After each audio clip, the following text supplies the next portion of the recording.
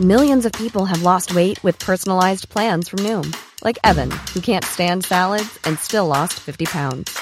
Salads generally for most people are the easy button, right? For me, that wasn't an option. I never really was a salad guy. That's just not who I am. But Noom worked for me. Get your personalized plan today at Noom.com. Real Noom user compensated to provide their story. In 4 weeks, the typical Noom user can expect to lose 1 to 2 pounds per week. Individual results may vary.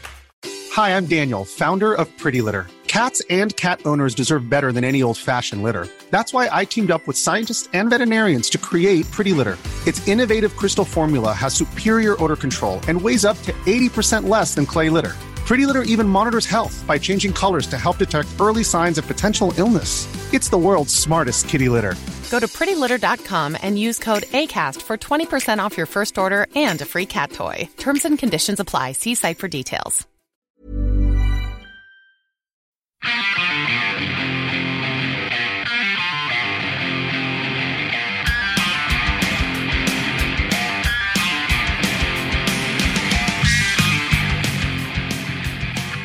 Hello, and welcome to Going Off Track. Hello. What's up? Hey. Joined by Brad, Steven, and Steven. Look at that. Can you say it so that it sounds different? Steve. He does a PH, which is PH. not really a V, but it is a nice... It's a nice indicator of how stupid the English language is. It's true. Because, you know, it would be Stephen because you say phone, and that's a PH. But no, this time it's a V just because I have to deal with this. Did you find this with your kids when you're trying to teach them how to read? I'm infuriated, dude. It's literally like I want to start a revolution against the English language. I have to tell my kids, yes, that is stupid. Every night. Yeah. Every night. My kids' kindergarten teachers, bless them, they allowed the kids they allowed them to write everything phonetically. Phonetically, yeah. Phonetically. Yeah. And to the point where my daughter was like, but they still, why is there a C in city? And I'm like, do you want to know why? Why? I don't know. It's dumb. And speaking of this episode, it was recorded the same day we recorded with Steven. Yes. Where we talk about this topic extensely. Did we really? Too extensively? Maybe. And this episode, as this happens semi-regularly. Can we do an episode on the English language and spelling? Oh my God. Please. This episode got sort of mixed up. But this is an episode we wanted to do for a while. Remember that we recorded this a while ago, so it's with Jeff Rickley from Thursday. You may know from this podcast. Played in band together. He does PR stuff. He contributes to the Talk House. Jeff is, very, very prolific guy. And we did this a while ago. So this was right before the Thursday reunion shows, the reunion tour, which I went to 2 shows of. It was great. Was it exceptional? It was very good. Oh, they never said it was them with Touche Amore and Basement. And so this was before that. And then they just went out with Me Without You and did a week of dates. Which seemed to have gone well. So yeah, so we talk a little bit about the lead up to those shows. They already happened. So if we're talking about a tour that's coming up, it already happens. It already happened. And I don't know what they have planned now, but you never know. I mean, So let's go back to the past. So let's go back to the past. And let's get into it with friend of the podcast, Jeff Rickley. It's going off track. Sherlock Snodsky. He's good. He's good. When is the last time, Jeff, you were on Going Off Track? I feel like it was a very long time ago. It's been a bit. I feel like it's been at least 2 or 3 years. Back when you guys were at the other digs. Other place. And then we did one with you and Jeremy, I think.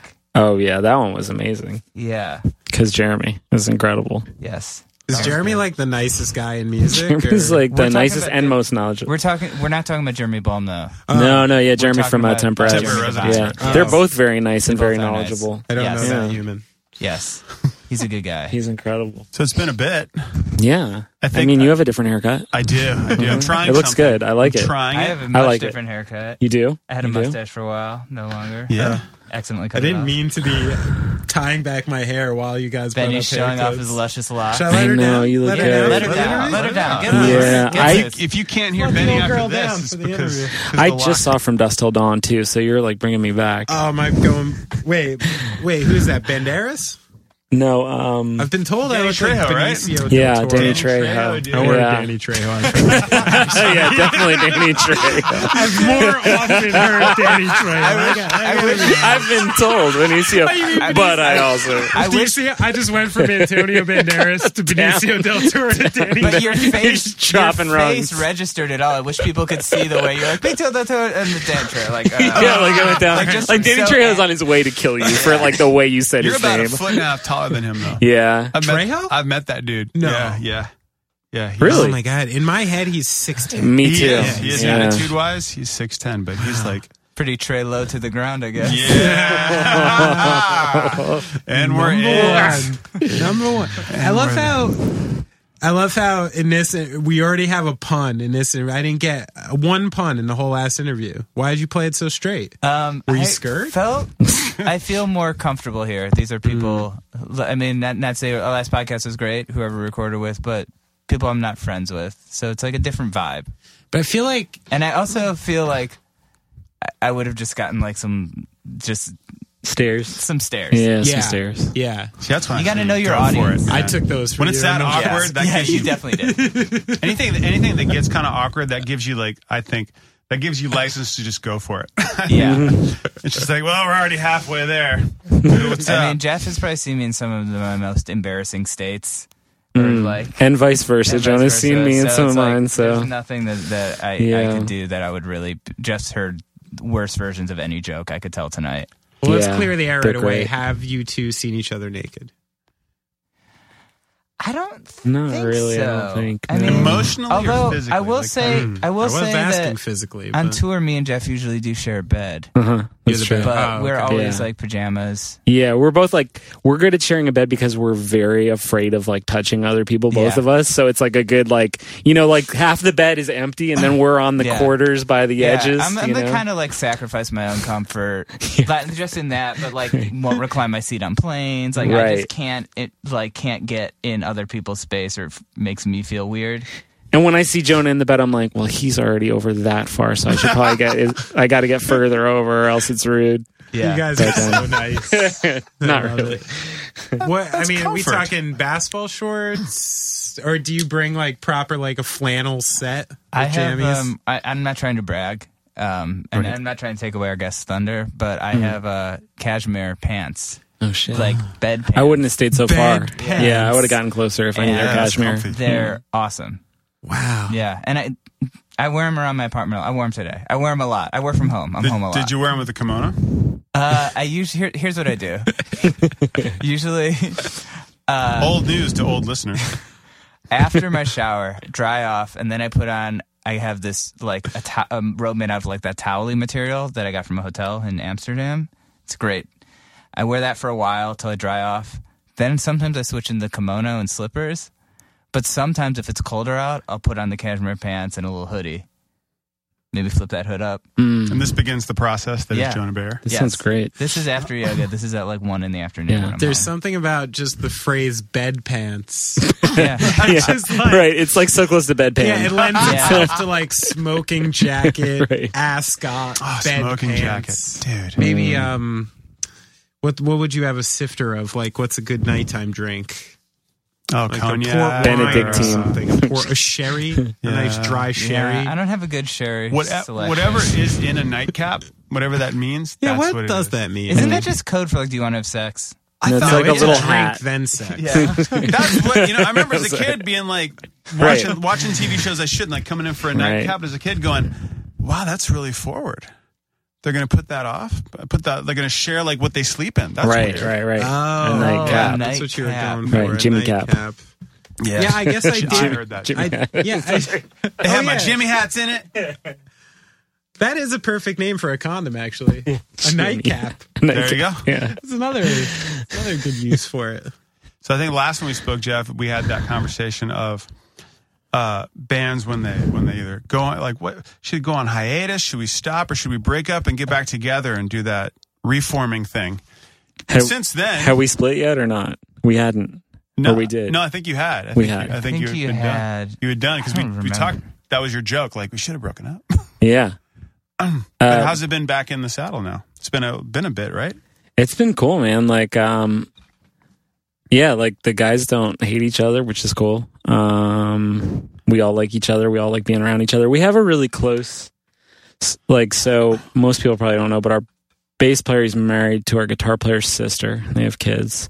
And then our other guitar player has a son that he named after our drummer. So there's like a lot of kind of like really super tight bro stuff that goes on Thursday. Because I often think about your punching in the job metaphor that you guys had. Yeah, the card, the little card. That was a pretty dark time at the end there, and I'm glad that we're not there now. And we've got some rules in place, like this can't be anybody's day job. Like even if we're making okay money, like you have to do something else because nobody can be like, guys, we all have to, that's too much pressure for the band. That's smart though. I mean, that must take an element of pressure off you guys to allow you to just be freer with it. You can just say, no, that's stupid. Right. Even if like it makes a ton of money, you can be like, I don't want to do it because it's stupid, which is like the most important thing when you're doing stuff. If it sucks and you don't want to do it, don't do it. Yeah. But then somebody's like, but you'll make $75,000. Like, yeah, we're going to do the stupid thing. You know what I mean? Like that was so common for us. Sure. Of being like, well, if this is my day job, then we have to do that stupid thing because I have to pay rent. And now it's like, no, I have some other stupid day job that I can hate that job. I can love Thursday again. You know what I mean? Right. So you know how it is. You know how it is. Sometimes. Huh? Yeah, you know how it is. Yep. You know how awesome you guys know how I think about this stuff. Oh yeah. Well, we go way back. Fuck this shit, man. That's what I think. I haven't talked to this gentleman with you here, so this is like because you probably Jeff Rickley I've known for a long time. I probably met Jeff when you were like 19 or 20 and I was like 18 or 19. That's right. I would guess. And I didn't have a band. I was putting on shows for your band, your old band. Yeah. I was in a band called One Line Theory. Played New Brunswick quite a bit. Mm-hmm. And that was when you were at 331 already? Mm-hmm. Yeah, and Jeff was in a house 331 Somerset Street with another guy named Clay Weirs. Clay. And eventually Tom from UNI. Yeah, and eventually Tom. Oh my God, yeah, Tom was there too. We had the last UNI show in that basement. This guy Clay, we should mention. Clay. He's one of the unsung heroes Clay's of amazing. The scene from that time. He was a guy who did a lot of shows. Yeah. I mean, he did a lot of the 331 shows, right? More than I did, yeah. Yeah, and he was and is he's a chippy guy. He didn't suffer fools lightly. Oh, man. He didn't suffer me lightly as his roommate. Let me just tell you that. Oh, man, there's so many stories about Clay Weirs. Wow. Yeah. So also the Thursday guys, aside from me, they went to high school with Clay. So there's a deep history there, too. Yeah. Now, Clay, I don't know if you know this. I think I do. He's in the deep state. He's got some shit going on. Whew. He knows like 3 different kinds of Arabic. He's into He has had shit. a very interesting day job since college. Stuff that we can't talk about here, but man, oh man. Sounds like this guy's in Kilming around. Wait, actually, you might have gotten the same thing that I did. Now you're cut off. Turn off his mic. Did you get... I like how we both glazed over that one. Yeah, like, I didn't even hear it. Nope. No, it's not getting acknowledged. Like the last one was good. This one... I'm sorry, Jonah. Did you say something? I've apologized like 6 times, even before I was here today, where people have been like, no. Sorry, go ahead. I didn't mean to interrupt. So I'm not going to say specifically, but Clay went into... say public service. Yes. Let's say deep public service. Intelligence and stuff like that. And I got a call from an agent. Did you as well? I didn't. From living with him? I didn't know what it was, and I blew it off. And then later on, one of our scene photographer buddies was like, did you not answer those questions? And I was like, I didn't realize how important it was. Yeah. Well, dude, when you're getting cleared, when you're getting vetted for, my dad was in the military. When you get top secret clearance, if you're in the military, it's just like, shut your face. Like, that's an order. But once you're out and you're a civilian, your family and friends, there has to be somebody. I had a buddy who worked at Lockheed Martin, and I was the only person who had known him over 10 years. So I would get random phone calls and they'd be like, what's your address? Where'd you live here? My dad, when he would have to get cleared up becoming a defense contractor, would say, because I moved so much, where the hell did you live in 97 to 99? Right. Because they have to keep Account. track. Yeah. It also costs money. A lot of people don't know that. I didn't know that. Depending on your level of clearance. What do you mean? It costs, so if you are in the military, it doesn't cost them anything. But if you work for a defense contractor and they're like, well, you have to be cleared for this level to it's on your look dime. at this store, the company has to pay for it. Interesting. But it's worth their while. Eventually. It's only worth their while if they can keep someone on for X amount of years. So you guys are telling me you can just buy secret clearance, essentially. I think based upon the election, yes. Oh, man. That's awesome. And we're back. Ladies and gentlemen. Oh, man. No, can't do it. So what else? Anything else happened between the last podcast and now? Man. A couple things. So much. I loved reading about you in Newsweek. That was fun. Oh, God. So I'm going to, for the sake of being just the doofus in the room, I'm going and doing some research today. I'm like, I known Jeff a long ass time. I'm like, we should have plenty to talk about. We should go back to these New Brunswick stories too, because something happened on a previous podcast. We can't determine the first Thursday show because I thought I played it. And I think you might have. And we'll get back to that. Or should we just hit there that? were also two things about that. Is like we played a show where we kind of just jumped on and played a couple songs, and then we played like a show where we like played a show. Okay, because so what I sort of two. And Jonah, I don't know. We tried to call you during another podcast. I think it was the one. Was it with Jeremy? Yeah, maybe. See, I thought you had like a government clearance issue, so I just hung off. Yeah. So it was with Jeremy Boehm, and I was dropping some line where I thought I was cool, basically being like, yeah, and like we played like the first Thursday show, which is the ultimate thing to impress Jeremy. Oh yeah, and I was like, dude, I'm like dusting my shoulders off. Jeremy's gonna think I'm awesome, right?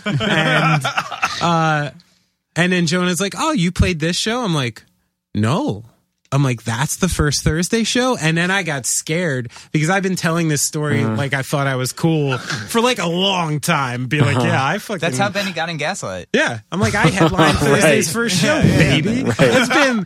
It's been like my line for years. And then Jonah's like, oh no, it was this show. And I'm like, fuck. So which show I've been did you lying think it this was? entire time. I thought it was 331 with Low End Theory and Linus. And it was like a New Year's show, and you guys played like... Well, it was New Year's, but it was like Saves the Day. Yeah, Saves the Day. Yeah, and Us. Yeah, and Movie Life. And yeah. Poison the Well with two singers. Do you remember that? Yeah. Because they got into... Do you remember there's like sort of a thing in the backyard? There's like a little bit of an altercation. Was there that many bands at that show? Dude, there were like what seven bands at that show. So that was technically the first Yeah, Thursday show. Are you sure I was telling you it was wrong? You did. That's Who else weird. would have been there? Oh, maybe Jeremy did. It must have been Jeremy because I was in Ohio. How would I be like, actually, Benny, the show I wasn't No, I think at. you had just heard. Because of your archiving skills. Gotcha. Yeah. Well, Because we you're a jumped talented on... journalist. We jumped and played like two songs just to see if we could play it, and we couldn't on a show that was... God, I feel like you guys might have played this one too, but it was Joshua. At Doghouse 331? Record. Yeah. I love that band. We also played that too. I thought you did, because I'm like remembering the flyer. I'm like, maybe. Yeah, I think so. We put you guys on everything. Hey, you're local. Hey. You got a singer as a garbage Listen, man, you know what I'm saying? You draw 25 kids in the basement, you get a Holy lot of crap, fucking shows. you do. Like, that's... You do. You know how much 40 money that is? Oh my God. Especially when I had the brilliant idea of like, we won't charge, we'll take donations. Oh, yeah. Man, that was great. You were even too punk rock for me. I was like, I'm charging these kids. They can bring me a can of food for a discount. Right. That's how I good. get That's along, the way to do thinking it. I'm okay. Yeah. But I feel like it should be a can of like good food. Like, Would I feel you- like, yeah. This? This Yeah. be something you would actually eat. Because there's a lot of shit in cans at the grocery store. I'm like, no way. you know, it's interesting. And I've learned through the years. So I did shows for many, many years, and I always accepted food, and I never specified as to what it was. And the more and more I got involved with it, there is certainly food they can use and food they cannot use. Like if you buy, say like, oh, I'm going to buy a can of cream of broccoli soup. You have to hope on the off chance that there are 1,000 other cream of broccoli soup donations so you can serve cream of broccoli soup. Wow.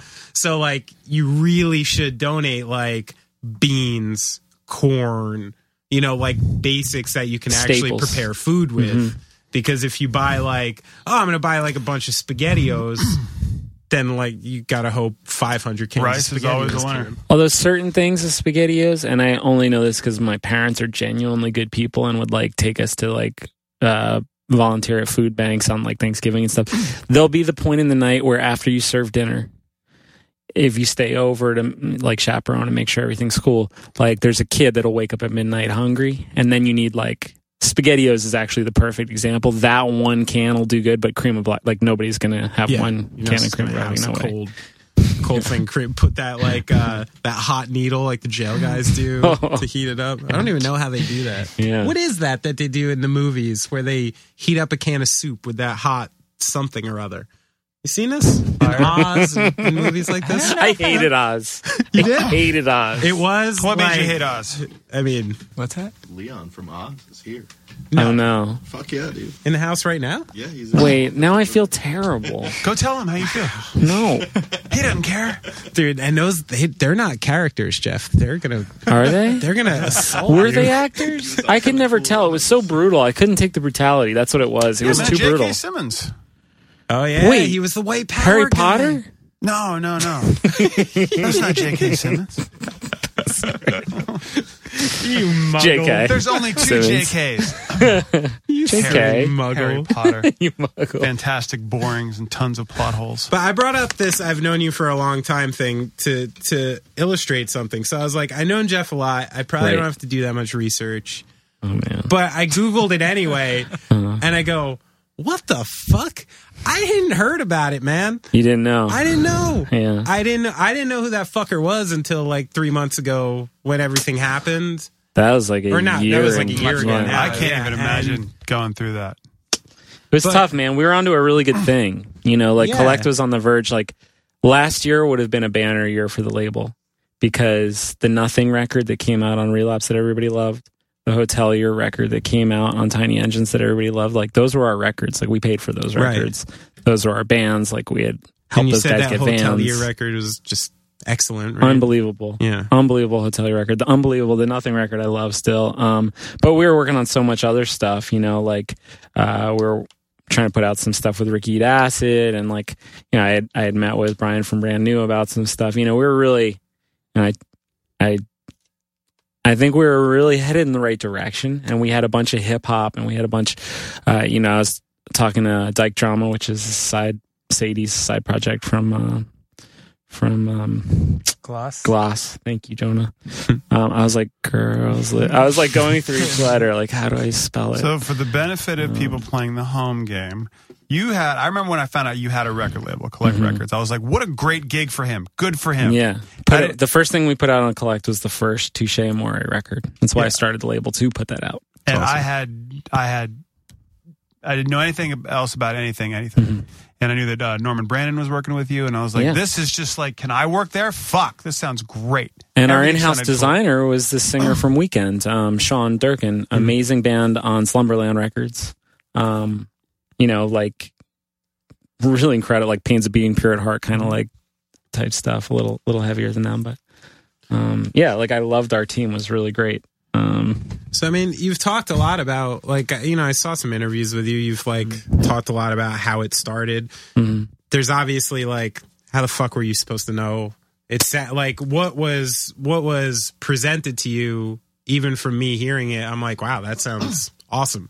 If somebody was, coming at me with this idea and coming at me with money and wanted to boost something cool like that, was there ever a point... Were you completely blindsided by it, or did something smell funny at any point? Did things get weird at all, or No, the only thing that I was wary of was this is too good. How can anything be this good, right? But and you've been through the ringer with labels, so right? So I wrote into all the contracts. The only thing that I did to make sure there was no way that we could get screwed was I wrote into all the contracts of the bands because I was worried about the bands getting screwed. For me, it's I've been through the ringer, like you said. So I wrote into all the contracts a clause that if at any time they were unhappy with anything that we were doing, they could take their masters and leave. Wow. Masters that we paid for. It's a That's pretty huge. unheard of thing to put in a contract. not like you can buy our masters for cost. Because we were like, no, we want to get bands to spend more than they would spend on a record. I mean, like that's really amazing. Like for somebody who hasn't negotiated a record contract, that's something that doesn't happen. If 99 out of 100 bands asked for, they would be told to go fuck themselves. So that's pretty amazing. But the thing is, I was put in a position where I was like, go out, sign as many bands as you can, help as many bands as you can. In 3 or 4 years, we'll talk about if it's making money or not. And if it's not, maybe we'll make it a nonprofit. It's like, wow. You know what I mean? Like, yeah. So people sometimes say, like, you're either lying and you knew something was up, or you're the most naive person on earth. I don't really think either is true. Yeah. Like, I think I was like, worst things worst, like, I'll take as much money from somebody for as long as I can and give it to bands. You know, if it turns out, God forbid, he's a shady guy or something, you know. But how is it when it's so the benefactor was Martin Shkreli, the Diabolical. Am I pronouncing his name? I don't care too much about the dude, but am I saying his last name? Sounds right. Who cares? I don't know. So he was someone who's helping you out, who's an honest fan, and you know, giving money. Very to the cause. kind to me. I have to be honest. Like, you know, this is very good to me. Very good to the staff. You know, was talking like, how can we get healthcare implemented? How can we do this for the bands? Like, cared about the bands, obviously. You know, I think it's like easy to paint people as either villains or good guys, but regardless of whether he is a villain or not, he was really good to the bands. He seemed to have really honest intentions about them. I actually still don't really doubt his intentions for the bands. Ethically and all that other stuff you can get into, I mean, he's sort of a fascinating character, and I still watch what he's doing because, at one point he was going through and like showing you because the pharma industry made him like, oh, it's just him, we're good, the rest of us are fine, and he went through like kind of calling them all out on their bullshit and showing where they were total hypocrites and stuff, and that I find really interesting too. But the EpiPen, they did the same damn thing. You know what I mean? Yeah, and I think like by nature he's like the definition of a troll, so it's like really difficult to see. Like, I never know. I'll see something and I'll be like, is he serious? It's like, I met the guy plenty of times. You know what I mean? Like, I've talked to him and I have no idea when he's serious or not. So what like turned your conscience with the label because, there's a lot of labels that, bands in this room have been part of that, have probably got investors who do some things that you might not agree with. What made you go, we can't? It just, the whole thing, like, it was just so public and it was so bad, and it was just so much that I just knew there was no way any artist was gonna. It wasn't about us, it was about the bands. I knew the bands were all gonna be hurt by it, and like the moment that it started, I called him and I was like, look, man, I don't agree with what you're doing, but you need somebody doing your PR like quick, and you should just stop talking about it. Like, let somebody else deal with it. Like, you really need to do this.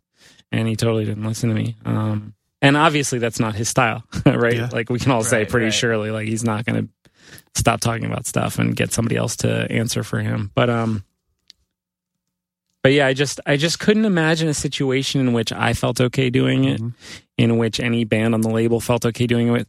And even more so, I saw the bands taking the brunt of it.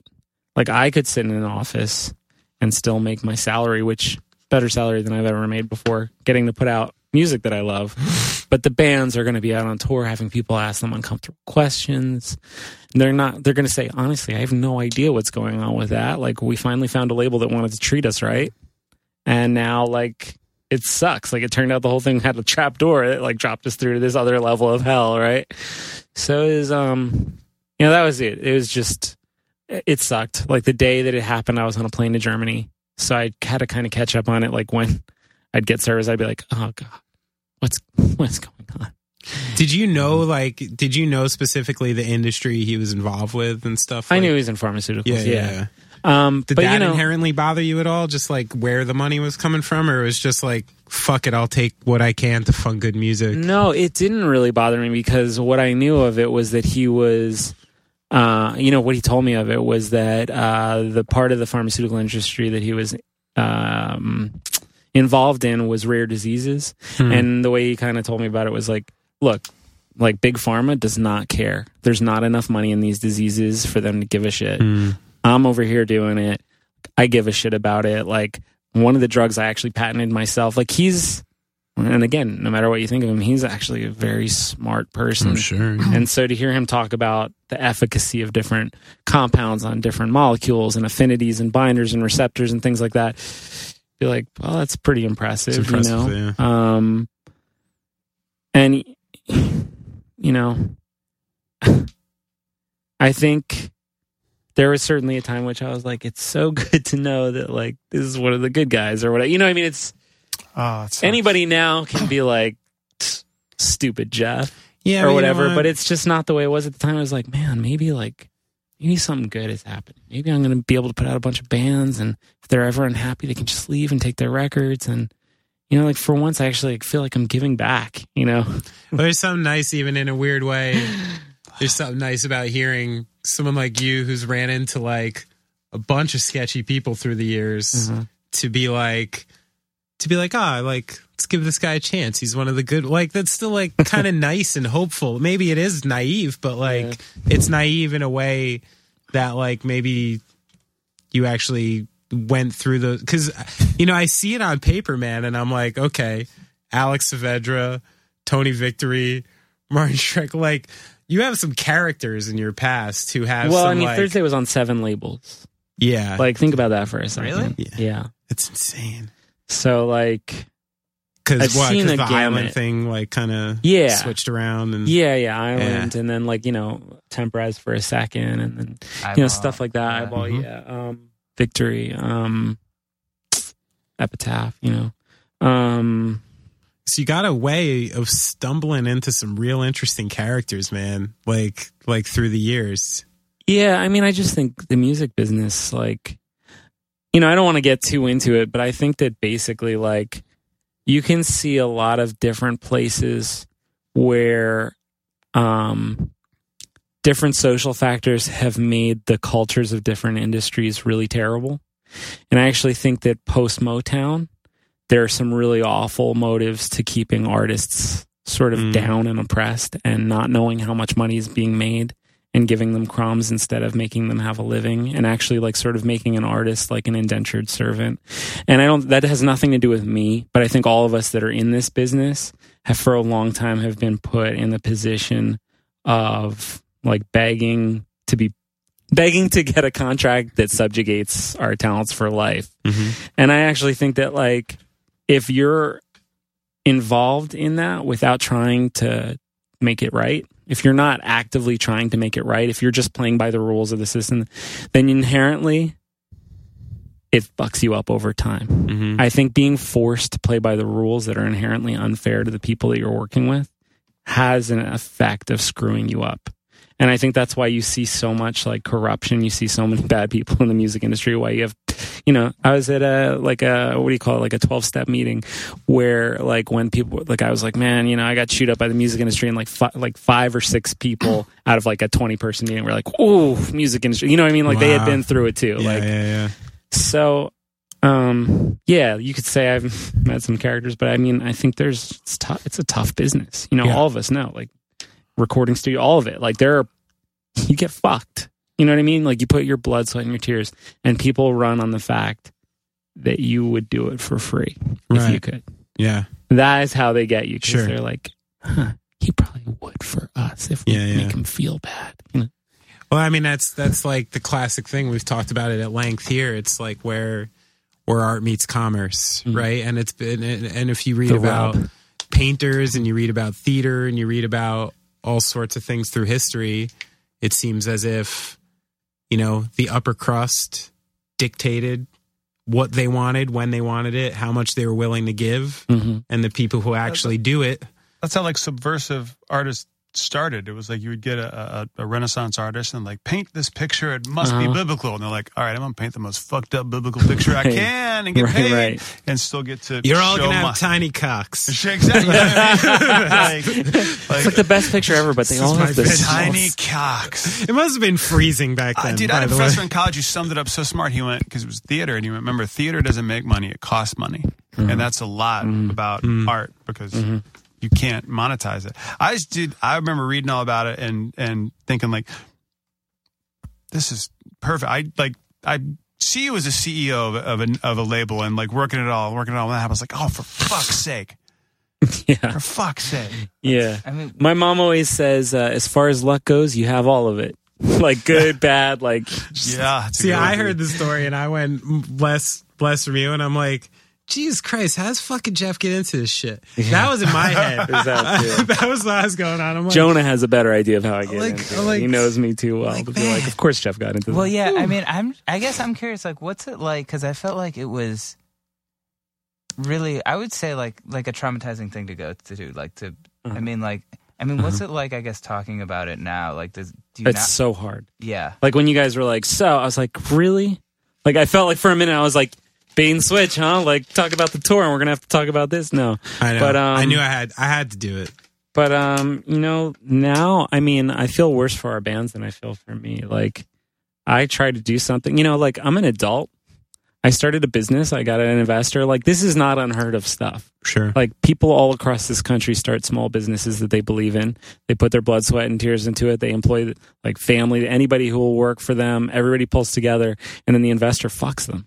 It's true. Like, that is not an uncommon thing. So to feel like I've lucked my way in, it just so happened that everybody knew. Right. And everybody knew, and everybody was like ready to be like, maybe Jeff's an asshole. Like, he's always been so nice that I knew he was secretly an asshole. You know what I mean? Like, that's kind of a thing that I saw happen all over the place where I was like, yeah.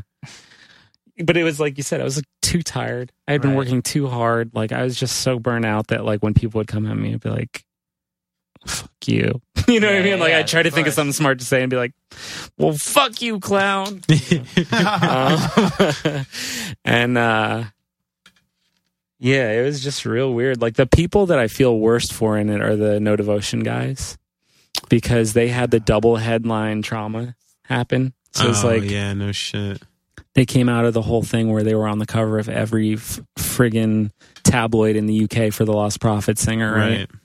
And I actually like find them and I'm like, wow, I never liked Lost Prophets and you guys are so talented. Yeah, like, let's make really some cool stuff. Like, and everybody was like, Jeff's going to help him out. And it's like, the week our record comes out, the week is when the label fell apart. Like, those guys have shitty luck. That fucking sucks.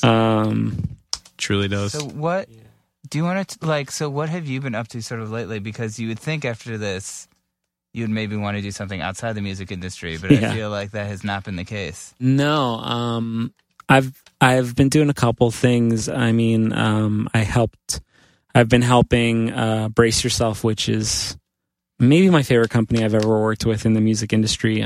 They did the press for No Devotion in the UK. They did the press for all Collect stuff in the UK. And we always had a thing where they were like, man, like, you're just signing every band we love. This is so cool. If we did a label, we'd want it to be like Collect. It's like one of those things. And I think they just picked up Chance the Rapper. They do the Strokes, the Pixies. Like, they're incredible.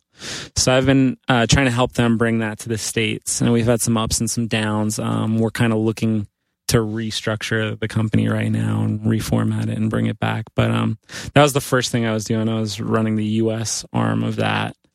And then the Thursday stuff coming back. Playing shows with those guys, getting back together with those guys. Now we're doing a tour with Touche and Basement and Wax Idols and Cities of Eve. So it's, that's super exciting. That's really fun. Like, I get to see all my guys that I grew up with, What's the difference, like, well, I guess you won't know yet, but are you anticipating, like, the Thursday show to have, like, a different feel because of the nature of it you guys kind of laid out, where you're like, we have other jobs, we're doing this? Do you think, like, the show is just going to roll out more comfortably, less pressure? Or is it still like the same amount of like heightened pressure like a Thursday headline show would have? I kind of know what you're saying. Like, I think we feel less like pressure to make it good and more like, I haven't gotten to do this in so long that I want to make something really beautiful, And I think like right now in the midst of like, really unheard of levels of like anti-immigration, anti-immigrant, anti-Muslim, it's like, it's such a heightened emotional climate for politics right now that like I just feel a real, that just a really welcoming place to come and express yourself and be met with open arms. Like, just a sort of say what you mean what you say, be sincere, and have compassion for everybody. That was always the simple message of Thursday, and sometimes I wondered if it was too little. If that wasn't political enough, if there wasn't enough of a backbone in our kind of message. And right now, the simplicity of it in such a cruel time feels like the thing that I really want to do. And, it's been really nice. Like, all of us have been together on that. So we've been talking about, like, do we want to do one shirt that's like an ACLU shirt that's all benefit? What do we want to do? Like, Norman from Texas is the reason is putting together like ACLU benefit and stuff. And, it's just nice that we're all on the same page. It's like, you can't be too political right now. Like, just go out there and say it. And like, if you lose some fans or whatever, then obviously they never like read the lyrics and they didn't care about what the band was about in the first place. So. Sure. Have you gotten a lot of shit on Twitter when you're saying stuff about politics from people that are like a couple? Yeah. Like, or is it most? Yeah, it's mostly supportive. I feel like some people who are like talking shit about like, oh, I love. It's like, did you? It's like I loved you guys until whatever. It's like, did you really? Yeah. You know what I mean? I just take it with a grain of salt. Like, okay, well, I don't love you. I guess I don't know. Not even that, but like. This is like when like one of my friends is like complaining about Time Warner, and I'm like, I'll reply, I'll be like, "You've been treated unfairly. I'm canceling my service." It's like, I'm not canceling my service. Yeah. right. This is just the most passive way I can like try to like. I know. Can I make a confession? Yeah. Hold on. Pause. I still have Uber on my phone. You still have Uber? Oh, really? I have to run out. One of the babysitters texted all my kids is sick. So oh no, buddy. Hit the next drink. So I'm so sorry. Dude. To miss hanging. Other things I do too, by the way. Fuck that guy. I'll say it on a fucking internet. I don't care. Yeah. You have to bring up, because we didn't bring it up, the last time Jeff was here, he was in a video game. Ooh. Remember that? Yeah. Oh, yeah. Emo game. Two. Emo game 2. Important game. All right, good luck, Steven. See you later, bud. All right. See you later. It's really fucked up, that game, actually. If you go back and play it now, there's like lots of stuff that would not fly now. Really? Oh, man, it's really fucked up. It's really I don't fucked think I ever up. played it. So yeah, I don't mind saying it. So like when I saw, listen, I like to think for myself. You know what I mean? Mm-hmm. Even though I am 95% of the time when I think about it, I wind up usually about as fucking far left as I can go. Mm-hmm. But I like to kind of, like when I see a tweet that's like, blah, blah, blah, Uber, delete it. I'm like, all right, why? Tell me why. And I saw what that guy did, that he went to the same like small business council that like Elon Musk and people like that went to. And I saw that he had a lag in his response, but eventually did do a response and did do things for his employees and stuff like that. And I find sometimes this like liberal attitude where it's like, if you don't do what I want right off the bat, I'm completely discounting you. When I want to leave enough room for people to change their fucking mind and that to be okay.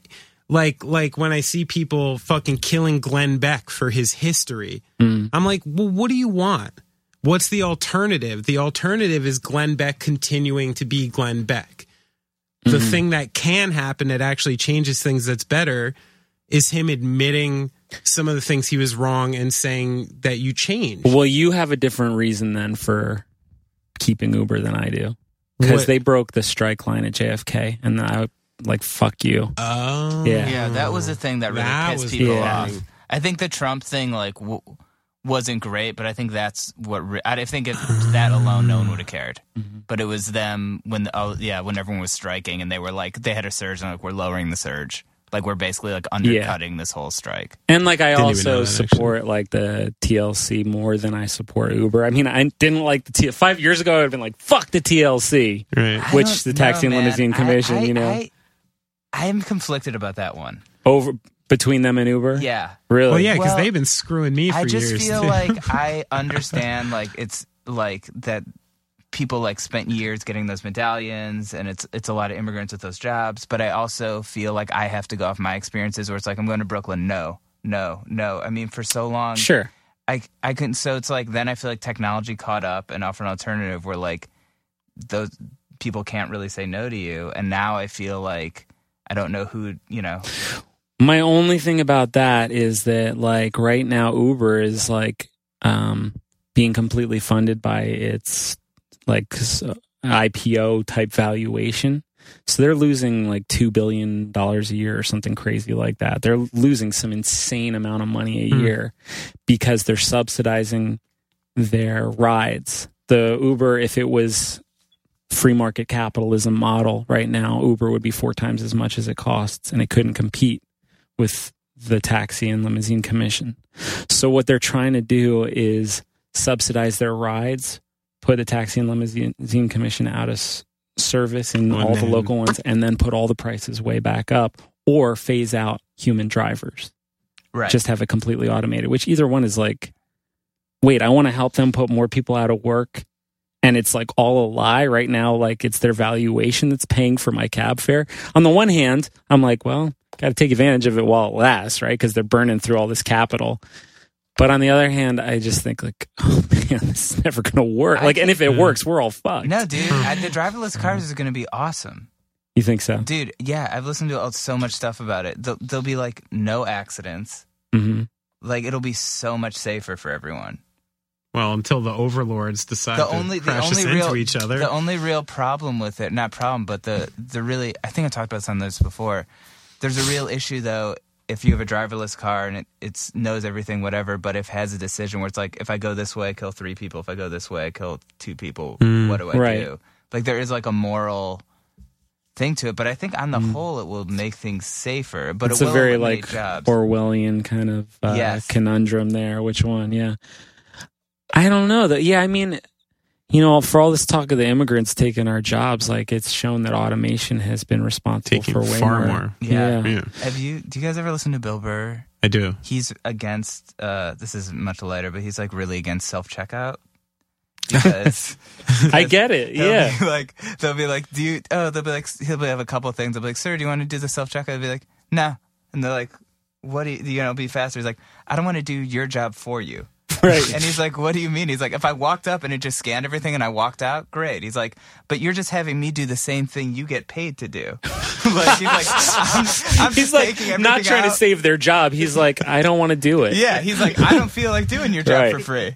I'll just Some of wait them in give you a line. discount for doing it, though, right? Really? I That don't know. would be different. I don't know. Yeah, I just made that up. It's I a funny think. thing. He was like, this isn't a technology innovation. You're just putting people out of work and having me do your job for no money. I mean, New Jersey. Yeah, my first job was working at a gas station. Yeah, Really? that's So like our pumping gas gas. laws. Has that That's the gas reason. law always existed? Yeah, Since I can remember. yeah. Ever since I Really? was a kid. Yeah, You did it for 5 years too? It's a good Yeah. job. It's a terrible job, but it's a job. I think it's just New Jersey and Oregon, right? Yeah, it's 2 states. I know Yeah. that. So I don't know what- the other one. Did anything weird ever happen to you? Oh, yeah. Yeah.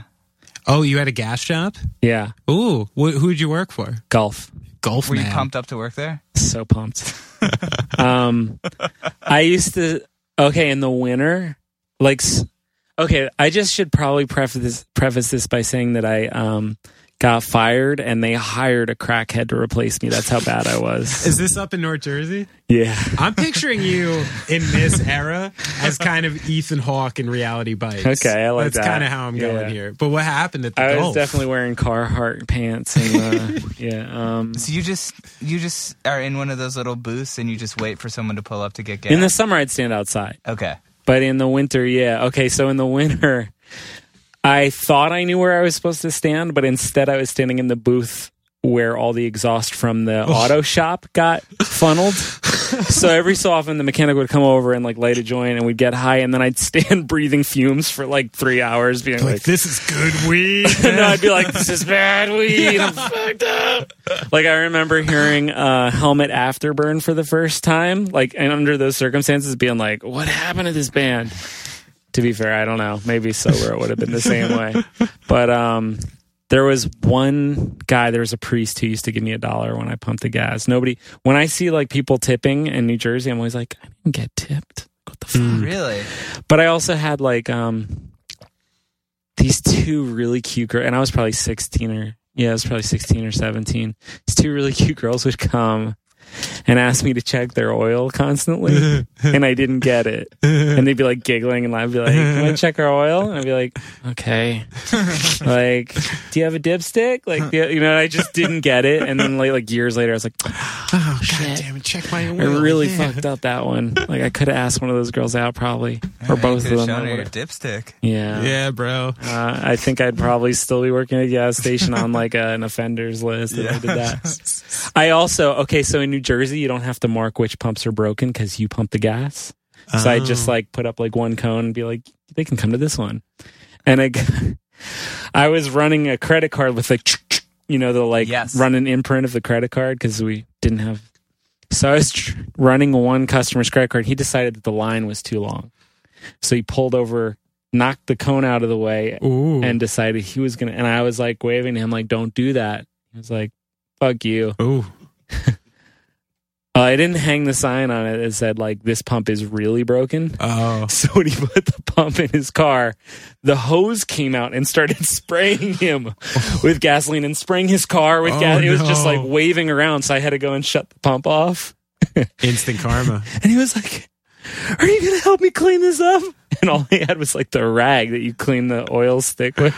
Yeah. So I just, like, started, like, wiping his window with the oil. He was so mad.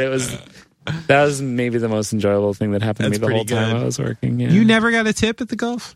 No, there was one priest who gave me $1. Did you do windows, though? I did windows. I checked oil. I did the whole thing. See, that's despicable to me. Yeah. Guy does the trifecta. You do front window, back window, and you decide to check oil. Also, very ironic job for a guy who doesn't have his driver's license. I did then. Yeah, I did back then. Yeah, I did. For those of you who think, like, what stupid thing did Jeff do? My dad got a parking ticket while I was on tour. And because it came in my name to my license, he didn't open the tickets all those times because, that's mail fraud. My dad used to say, it's mail fraud. I can't open your mail. So when I got home from tour, like, a year later on Valentine's Day, I got pulled over for a dim brake light and arrested. Yep. Yeah, the whole thing. That same exact scenario has happened to me twice. Yeah. Where I've come home with a warrant for my arrest. Are you serious? Brutal, right? It's brutal. Because you just missed all the shit. You missed it all. I didn't have any failure to money appear. to pay It becomes anyway, right. So I would have had the warrant anyway eventually because I wasn't going to pay it. That seems like that escalates too high. It does. Because honestly, I went to court on driving with suspended license and people with DUIs got off with warnings and I lost my license for years. And I was like, what? Shit like this is honestly, it's the ways I've been able to see how rich people have rigged the system. Totally. Because literally, you can have a parking ticket that costs $40. Mm-hmm. If you don't have $40 right away, you miss the first date. Yep. You get a fee. Then it's more. Then you don't have it. Plus interest, plus the fine for not paying it. Yeah, dude, it gets crazy. A court fee once you show up, a late fee after that shows up in the mail after you do fucking pay it. And before you know it, you're in like a few $100. Oh, yeah. Probably more, especially if you have more than one. And like, it's just that classic thing where people with a little bit of money can be lazy and just eventually get away with it. And people with not a lot, you're just eventually going to get fucked for it and get proper arrested. When I went to court for it finally without a lawyer, because I thought it's a parking ticket, I went and it was going to be either 90 days in jail.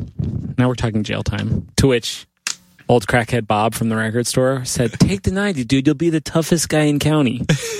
Which, if you've ever seen me, is a pretty bad joke. Take the 90. Take the 90, which is the name of one of Thursday's publishing companies because they thought that was so funny. So take the 90 is like our take the 90. Or $9,000 fine. Jesus Christ. 9,000. Right? And suspension for 2 years. So for 12 years, I didn't deal with it. I finally got a lawyer and settled the whole thing for $600. It's crazy. With a lawyer. And once you have a lawyer, they just go in there, talk to the prosecutor, and they're like, isn't this funny? This kid's been scared for like 10 years. Okay. But here's the last how they fuck you. I went to get my license. I went to the DMV last week. I hadn't paid the fee to get my license suspended reinstated. So I paid my fine, I paid everything, the court costs, everything, but I hadn't paid like to have it unsuspended. So I can't even take my test, the reinstatement costs. So I couldn't even get my learners. I was there with like 16-year-old kids on a line and they wouldn't let me take the written test, which by the way, when I studied, I kept failing because they've changed so much. Since we were kids. Really? I think I would probably fail if I had to take it now. Where do you hold the steering wheel? I mean, the classic answer is 10 and 2. 9 and 3 now. 9 and 3? Because of airbags. Oh. Well, blow your arms off, man. Wow.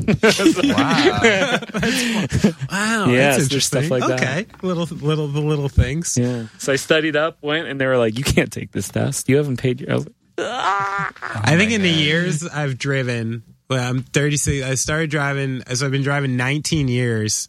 I think the amount of time I've had a valid license, registration, insurance, and inspection all at the same time, I don't know if I ever have.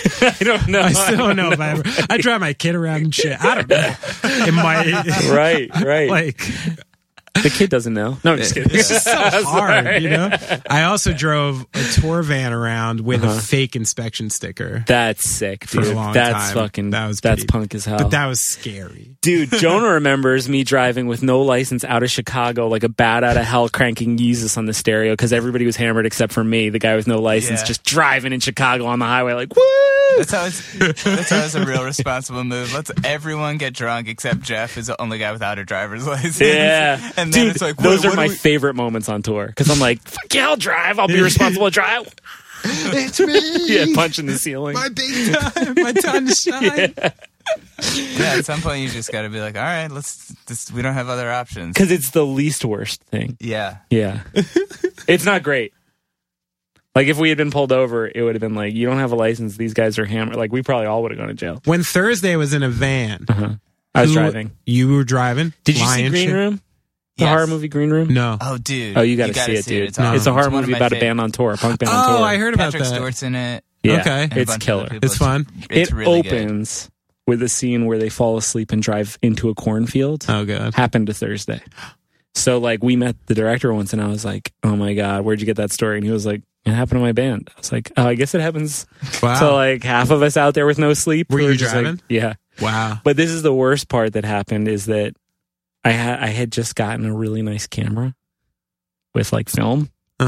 So when I stranded us in the middle of a cornfield at, like, 4 a.m. with no gas, I just got out and started taking pictures of the guys as they woke up and were like, where the fuck are we? So I have all these pictures of them being like, what? Yeah, I have them at my parents' house. And then them being like, thanks. Like, you know what I mean? Like, what is this, some kind of psychological experiment? Like, strand us in a cornfield and take our picture as we realize how screwed we are? You tell me Tucker didn't drive a lot? You can't wear sleeveless denim vests without driving a lot. That's just not He drove a lot. Tucker did. Tim did. I can imagine. We all kind of did. Tom didn't a lot at first. Steve did a lot because of control issues. When he hears this, he'll be like, fucker. Yeah, it's true. It was actually ironic. I randomly got a text from Steve Padula this morning, unrelated. He's the best. Unrelated. A producer on one of his sets was wearing a Gaslight hoodie, and he had to send me a picture of it. And he said he was doing a sizzle reel. Yeah, those are good. And I said, I don't know what a sizzle reel is, but it reminds me of the Sizzler. Oh, I loved Sizzler. And I like that place. Yeah, Sizzler's good. It's very Salad good. bar back in the day. I don't think I did this. You know what my salad bar was back then? I was such a shitty little kid with vegetables. If we went to a place with salad bar, I had half a plate of baby corns and half a plate of cottage cheese. My Sizzler had chicken wings and soft serve ice cream. What? For the salad bar. Man, North Jersey. North it's crazy Jersey up there. Killer. Did you guys ever go to that place, Hometown Buffet? Oh, yeah. There was one in Edison. I went there once. That was the only one I've ever been to. Yeah, under one. Yeah. I went Chris once. Ross's favorite place to He eat. took me there. He took you there. I had like a traumatizing experience there as a kid. I remember going with my whole family. I was in high school. It was like me and Can't Vanessa. wait for this. And I remember trying to like walk around and get stuff, and it was like, I like don't do well with like fluorescent lights. Like I don't do well in like department stores and stuff. And Wait, what do you mean I have you picture don't proof do well? of some of this. Like, do you get a tick? It kinda makes wilts. me anxious. Yeah. I can't relax. I'm on edge. and it's the light, it's that lighting, and like, and this place, it was just these like troughs of food and all these people, and it was Troughs. Yeah. the lighting and the carpet. And I remember going, like, sitting down at the table with my parents and being like, I gotta get out. Like, I can't handle this. Yeah. And I think they're being like, just go eat something. You're like, but I remember I like never went back. And I remember like I couldn't go back. I had this full on like, it just really freaked me out. I'm just remembering that club we played in Massachusetts where you like sat on the curb and the car turned on its headlights. What's Like, that I can't story? handle this What either. happened there? We were recording with Kurt. We were recording the Nevermind the Bombing 7-inch God City. at Yeah, God City Cool. in Salem, and we went. Doom Riders were playing, Nice. and at the time was me and Ben and Lucas, and I'd gotten super stoned. And remember, we were going to the Doom Riders show. And I was there too. Jeff was there too. And I remember walking in and being like, so stoned that I was like, just pull out. I had like a $10 bill in my hand. I was like, just pull the money out, hand it to the guy, It was walk in, act normal. You've done this a million times. Don't be weird about it. And I'm just like, this is not going on in my head. And I'm like, so I do it. I do it. I pull it off. I pay for the show. I pay for the show. Dude, paying for the show was like, to me, like cracking a safe. This sounds like the altered state of Drugachusetts. It was. Yeah. That's the best skit ever, by the way. It was like I was like robbing Fort Knox levels of skill I needed to do this. So I do it. I go in. I wait for like. But let me tell you, from the outside, there was a little bit of like, I don't know, is this right? Like the right amount of money? Like, you know what I mean? Like when he squirrely takes about out like it. the Yeah. 10, it's like, I don't know, is this okay? Like, it's like, yeah, that's how you pay to get in. Like, I don't know. No, do you not want it? Like, because the guy didn't like take it right away. Yeah, it was. So I watched a couple songs and then I went outside and just sat on the sidewalk. And it was at that place, Great Scott. Have you been there? I don't think so. It's like. It has kind of like an outdoor area, but kind of like fenced in, so you can like sit outside of tables and drink, but you can't really. But you can see, you're right by the parking spots. So I'm sitting on the curb, and I'm just sitting there for hours, just staring into the lights of this fucking Jeep or something. No, but it was like sitting there, nobody was in it, and then Right. Yeah, so everyone can sort of see me, but I'm sitting there, and then someone gets in this Jeep. it's in the Jeep. He's sitting like on the parking space, like the curb that the Jeep is pulled in against, you know? right. And the lights turn on, and it just blew my mind. It was to be behind him seeing it was like, oh, like, you know, like They tried to put me in the car at one point. That didn't work. And I Too made good. them roll down the windows because I was like, if you put me in this car with the windows I'll rolled die. up, I'll suffocate. Yeah, he was convinced he was like I a small "There's- child or yeah." a dog. I was like, there's no oxygen in there. And they're like, it's fine, Jonah. And I'm like, yeah, but it's sealed up. Right, this is a death trap. Like, Yeah. So it did crack the windows. it was a good time. We had a good time. Yeah, that was, I mean, I don't know if it was like a good time for me. No, It was probably not. Good story, though. Good story. Good time for us. Yeah, I'm sure it was a good Yeah. time for everyone Yeah. else. Oh, Jonah. I felt bad though because I can't. Marijuana and I don't go well together at Yeah, all. you're never much of a smoker. No, I mean I get bad. I get like everybody's looking. This was also I feel like edibles, you used to which is- smoke when you used to. Because I had, at the time when Jeff was in New Brunswick, I had a pretty crazy house in Highland Park with some Great of my house, friends that Jeff would randomly appear at every once in a while to come get wasted with us because that's what we did there. And it was Always very more of nice. a drinker, but yes. Yeah, more of a drinker, though. I always remember that.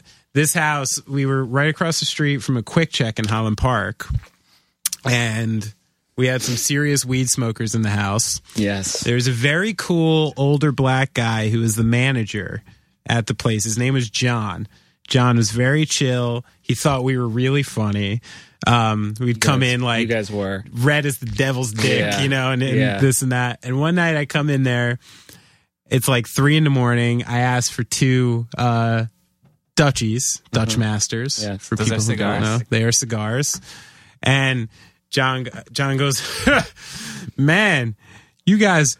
We don't have any more. You guys bought us out of them. And I'm like, what? He's like, yeah. And I'm like, oh, yeah, you know. I'm like, yeah, we play cards over there. We smoke a lot of cigars. He's like, yeah, you smoke them when you take the tobacco out. And then he was like our boy for Wasn't nearly years. as tolerant of time about that either. No, he was No. pretty hip to it. Yeah. And we nearly convinced him to run a zip line from our house to the side door of Quick Check with a bell where we were just going to send orders and throw two extra bucks cash with everyone. We negotiated this for years. I tried to get it, but it didn't work. Yeah. But those days was a good time. Those were nice times. Those were good days, man. They were. We had it made. We didn't know. You know what? You know what people have asked me, Jeff, which is funny, is like when that was going on, like everything in New Brunswick, especially since, even prior to that, there had been a good long history of New Brunswick basement shows and music, and it was like what I knew, and it felt normal. I was like, this must happen in every town and every city in America. I was like, this is going on everywhere. Feel like that. That's what I thought. Yeah. And then I got older and I started leaving and started touring, and really that was when I got to be like, wow, like what we were all up to then was like really cool, incredible, and really the unique. Spirit of it, everything about it. There was nothing capitalist about it at any point. I remember that we would cook dinner for every band. They would stay at our house. Like bands that didn't play our basement would stay at our house. That's how I knew the At the Drive-In guys. They played with Knapsack for 4 people at the Melody Bar. And we were like, you can come back and stay with us. You know what I mean? It was just that kind of feeling. Like, just come stay with us. I mean, do you think that still exists somewhere? Totally. Yeah. I think it has to. It's got to. I always hear people taking this self-righteous outlook about it in their 30s. And I'm like, you know what? None of those motherfuckers are at these shows. So there's probably a good chance that this is going on, and I just don't really know about it. I really think so. I know in New Brunswick specifically, things are harder than they were at the time. I mean, because the pre-gentrification New Brunswick at that time, when you were in certain areas of New Brunswick, you just didn't get fucked with. Man, where we were all the way down, smack this mic, where we were all the way down Somerset, they did not care. Once you were out of the little college bubble of New Brunswick, the rest was whatever the fuck you guys wanted to do. And then when things started spreading around New Brunswick and it got a little more gentrified, they started really cracking down on it. I mean, it's the worst double standard in the world, too, because you can have 30 kids watching music in a basement or 300 in a frat house, drinking themselves blackout drunk and assaulting people. And it's just and that's okay. That's fine. It's totally acceptable. But art, God forbid there should be any art. You know what I mean? It's I know. It's a tough town. But it's like that everywhere, though. They were talking about the amount of taxpayer dollars going towards securing Trump Tower eclipses the National Endowment for the Arts by some obscene I mean, we don't put any value on art in this society at all.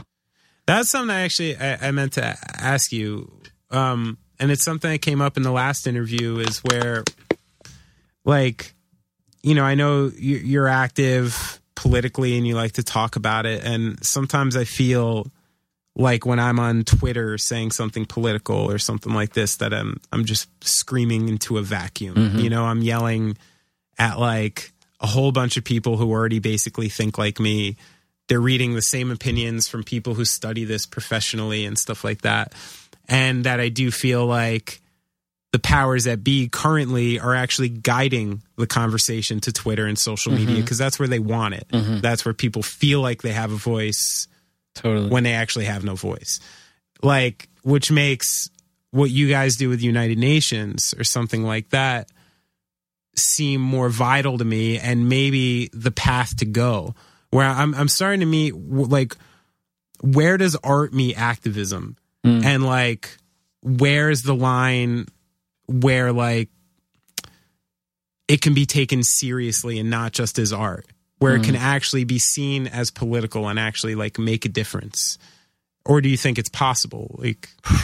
That's a great question, but I don't know if there's a real answer to it, but the way that I've thought about it for me, and Jonah, as a member of a very political band in UN, may have his own answer that might be totally different. But I've always thought that the most important place for politics now in the country is, and it can feel like screaming into a void, but to let somebody vulnerable know that they're not alone.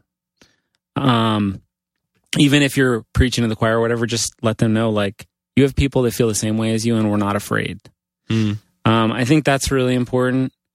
As far as like what UN does and what we have done up to this point, I think there's a certain amount of like you have to acknowledge that the whole thing is a farce. It's insane. Like, so I think one of the important things always was like always taking yourself with a grain of salt too, you know, laughing at yourself, being like, how stupid is it these guys with guitars are like making a statement, right?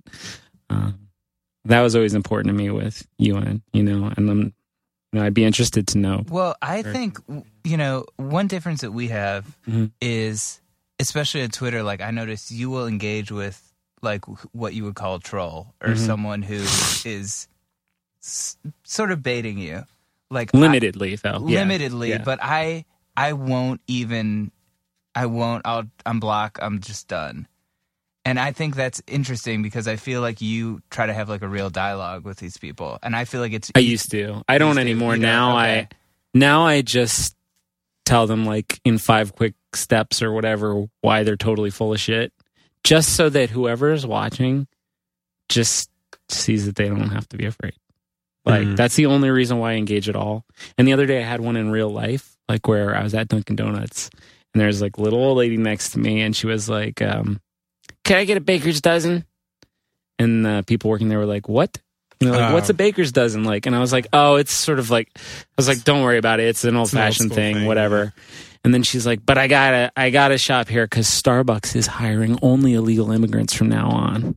And I was like, oh, ma'am, I'm sorry. Somebody is lying to you. But like, they are hiring some refugees, but like, don't you think, because she had a cross, I was like, don't you think it's our Christian duty to take care of people that need help? She's like, our people need more help and Starbucks isn't hiring Americans anymore. And I was like, that's not true. That's a lie. Somebody's lying to you. And Americans aren't Christians, dear. Right. Like I was like, but like I noticed that like on Twitter, I'll just be like, fuck you blocked. Right. But in real life, I still have to at least try to appeal to their better natures, people's better natures. Right. And if they don't agree with me, say, hey, I still respect you. I hope you'll think about it. That's all I can do. I feel conflicted because I think...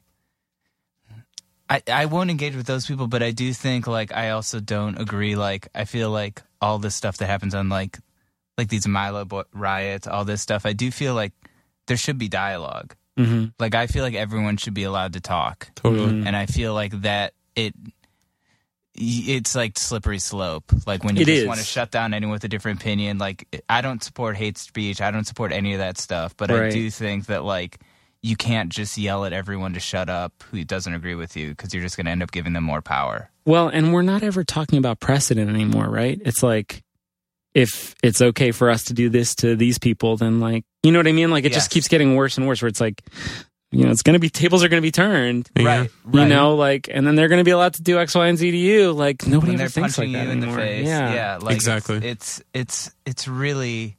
It's just, I think it's so hard for people to be objective. Like, people are so passionate and so in it. Mm-hmm. It's hard to step outside and be like, is this exactly what I think you're right. No, I think you're absolutely right. And I think one of the things I've been asking liberal people I know lately is, okay, I understand what you're saying. What's your end game here? Like, with your current attitude about the way you're thinking about things, basically either the end game is civil war or a military coup. I'm like, do you want either of those things to happen? And if not... I think that's a pretty reductionist view of it, Benny. I mean, no, I'm talking about the people with a previously reductionist view already. Like somebody who is so far hardline left and reactionary, like Jonah's talking about, where you're like, that person did what? Fuck you. Right off. Fuck you. This is us. This is them. Creating this line and creating this space. Mm-hmm. Those people. And the problem I've been having with it is I had the same thing on Twitter. I would engage people all the time. And I found it, I stopped doing it because my success rate was so low. Right. Seriously. Because you can't talk to people that are like, don't want to be talked to. Having like, there have been a few times on there that I had a very human exchange where I do feel like I got through to someone and someone got through to me and we're both in a better place because of it. Right. At least in the grand scale politically. But how few times that's happened and how many times the opposite has happened has kind of created a thing where I want to stop trying, especially when I'm like trying to watch my kid or like be something like that. And I'm fucking half checking my Twitter with some asshole I've never met before, trying to convince them to be a better person. Right. I'm like, whoa, stay here. Yeah, what do I care? Stay in my place here because this person shouldn't mean this much to me. Right. And no is like a powerful choice that you can make every day. Like, no, I'm not going to spend time on this asshole because like I got a kid or whatever. Yeah. I mean, there's a lot better stuff you could spend it on. I mean, it's so hard because I have a lot of respect for different viewpoints. I think I have always kind of admired John McCain for different things. I disagree with him on almost everything, but we both love this country for different reasons. And we both like think checks and balances are important, like stuff like that. Like, my grandfather fought in World War II. Like, I owe him a tremendous debt of gratitude. And he's like he was a seriously conservative person, but I knew that he was very consistent in his beliefs, that he believed in states' powers and stuff like that. You know what I mean? Stuff that's like, well, I don't know. I think like we should all be protected by the federal government, blah, blah, blah, whatever. We disagreed. Mm-hmm. That's not what's going on now at all. Yeah. No, right? It's like, right. It's not. The two-party system's like imploding on itself. Yeah. Yeah, no, you're right. And I think what's going on now, and I'm seeing a lot of people from the left do, I think, what we're all doing, which is like, all right, we had this like reactionary period. Now, what the fuck is going on? Right. What's the actual best method? What's the real path that you could take? Like, I'm not emotional anymore because I've been emotional for so fucking long already about this. As long as the campaign was going on and now everything we have, now I'm thinking rationally. I'm thinking practically. Like, yes, if I look hard enough, I'm going to find a fucking Nazi on Twitter. Yeah. Every morning I could go on there and within 6 swipes of an arrow, I could find a fucking Nazi if I wanted to. It's not that hard, but is that actually going to do anything? Nazis existed the whole 8 years Obama was there. We were at war the whole time Obama was there. Like, the reason I brought this question up was because I feel like something like what UN does is maybe the best outlet these days. And a bunch of us. Interesting. I mean, Jonah and I have had very different viewpoints on this in the last couple months, but in a way that I think is super positive. Yeah. And I think like it actually sort of brings up what's great about a band like UN, that like it's not meant to be one person's mouthpiece forever where they get to like spout off their political views. Like we can pass it around a little and have some different viewpoints and stuff. I was feeling so demoralized by the sort of like Trump era that to me, like making another joke out of something that's already such a sick joke to me felt I just didn't have the spirit for it. And Jonah and the rest of the guys are kind of like, now might be the most important time to do it like this. And so like we've been experimenting with kind of like seeing how to express that and who's best expressing that. And I don't know, we're trying to do something that can't think of another band that's ever done with having different singers and different viewpoints and passing the mantle back and forth. So it's like, it's super interesting. I don't know where we're landing on it yet. But. I don't either. I mean, like I said, like we raised like whatever $1,000 with that song at Inauguration Day, and it's like, it's cool, but I feel the same way you do. Like you're like, well, we shouldn't be doing Twitter, we should be raising actual funds. And then I'm like, yeah, we'll raise this money, but like these organizations are great, but is it going to really do anything? I know. Like, like I don't know where it goes. I don't, like I don't know. So the answer is like, yeah, I don't know. Yeah, like you can only do so much, and then I agree with you. Know. Yeah, we're so far off the map, though. You know what I mean? Yeah. Like, none of us have to know. We just all have to care and try. I feel like that sounds so corny. God, I can't believe it. Well, this is like me in therapy. Like, the therapist is like, well, this. I'm like, yeah, you're right. What do I do about it? Right, like, totally. Yeah. Like I know all these things I need to work, but like, how do you change that stuff? Like, I don't know. Well, and these are the parts that I think that are interesting in the way that, like, if you asked 2 years ago, if you asked most of the people who's your congressman, who's your local representative, When does your city council meet? Like, when do these things happen? What are they voting on this? What are they voting on that? Nothing. Who gives a shit? Nothing. Yeah. Which is probably the reason we're in this position, partially. And like the idea that people are re-engaged. That's beautiful. Is right? something, it is something. Like, I'm trying to find the hope in this. No, I think you're right. Also, I do think that there is like it's the rest of us who've been so complacent about like, it sucks, but what can you do? It's politics. Like everybody's like, no, this isn't okay. Mm-hmm. We have to stand together. Like there's something about that. It's fucking amazing. I was trying to fly on the day that all the protests were going on at the airport. Wow. I got stuck there 14 hours and my flight got canceled the other day. I was like ready to hang myself, but like it was beautiful to see. Yeah. It didn't matter. It was so beautiful to see like people give a shit again. That's something.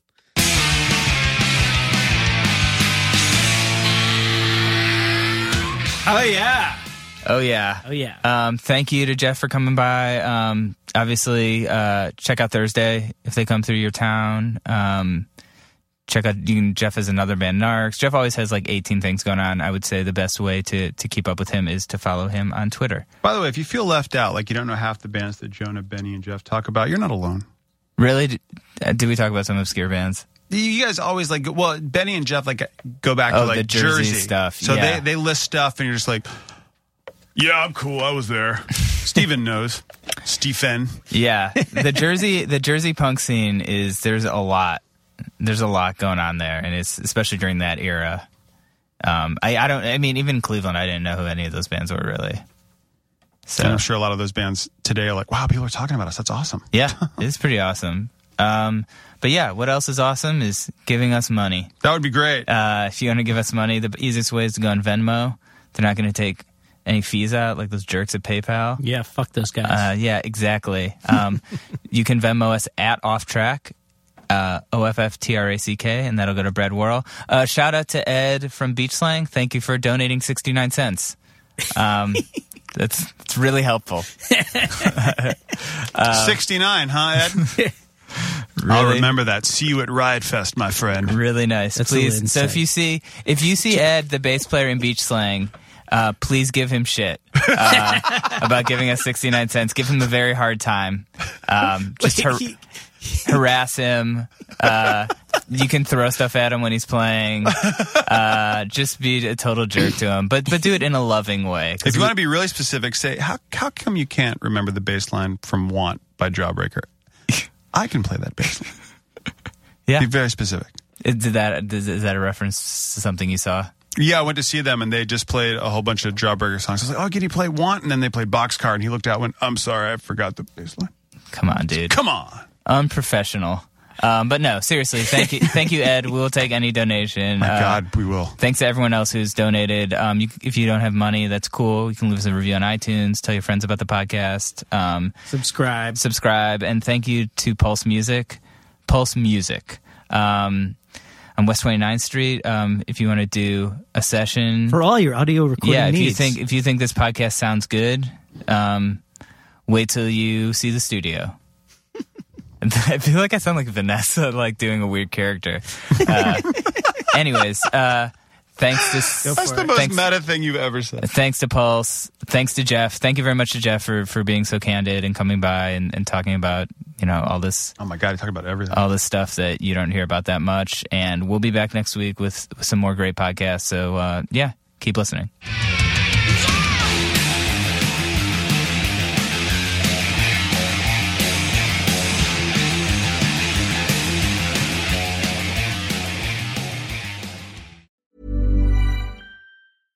Imagine the softest sheets you've ever felt. Now imagine them getting even softer over time. That's what you'll feel with Boll & Branch's organic cotton sheets. In a recent customer survey, 96% replied that Boll & Branch sheets get softer with every wash. Start getting your best night's sleep in these sheets that get softer and softer for years to come. Try their sheets with a 30-night guarantee. Plus, get 15% off your first order at bollandbranch.com. Code BUTTERY. Exclusions apply. See site for details. Hi, I'm Daniel, founder of Pretty Litter. Did you know cats tend to hide symptoms of sickness and pain? I learned this the hard way after losing my cat, Gingy. So I created Pretty Litter, a health monitoring litter that helps detect early signs of illness by changing colors, saving you money and potentially your cat's life. Pretty Litter is veterinarian developed, and it's the easiest way to keep tabs on your fur baby's health right at home. Go to prettylitter.com and use code ACAST for 20% off your first order and a free cat toy. Terms and conditions apply. See site for details. Hey, it's Paige DeSorbo from Giggly Squad. High quality fashion without the price tag. Say hello to Quince. I'm snagging high-end essentials like cozy cashmere sweaters, sleek leather jackets, fine jewelry, and so much more. With Quince being 50 to 80% less than similar brands. And they partner with factories that prioritize safe, ethical, and responsible manufacturing. I love that. Luxury quality within reach. Go to quince.com/style to get free shipping and 365-day returns on your next order. Quince.com/style.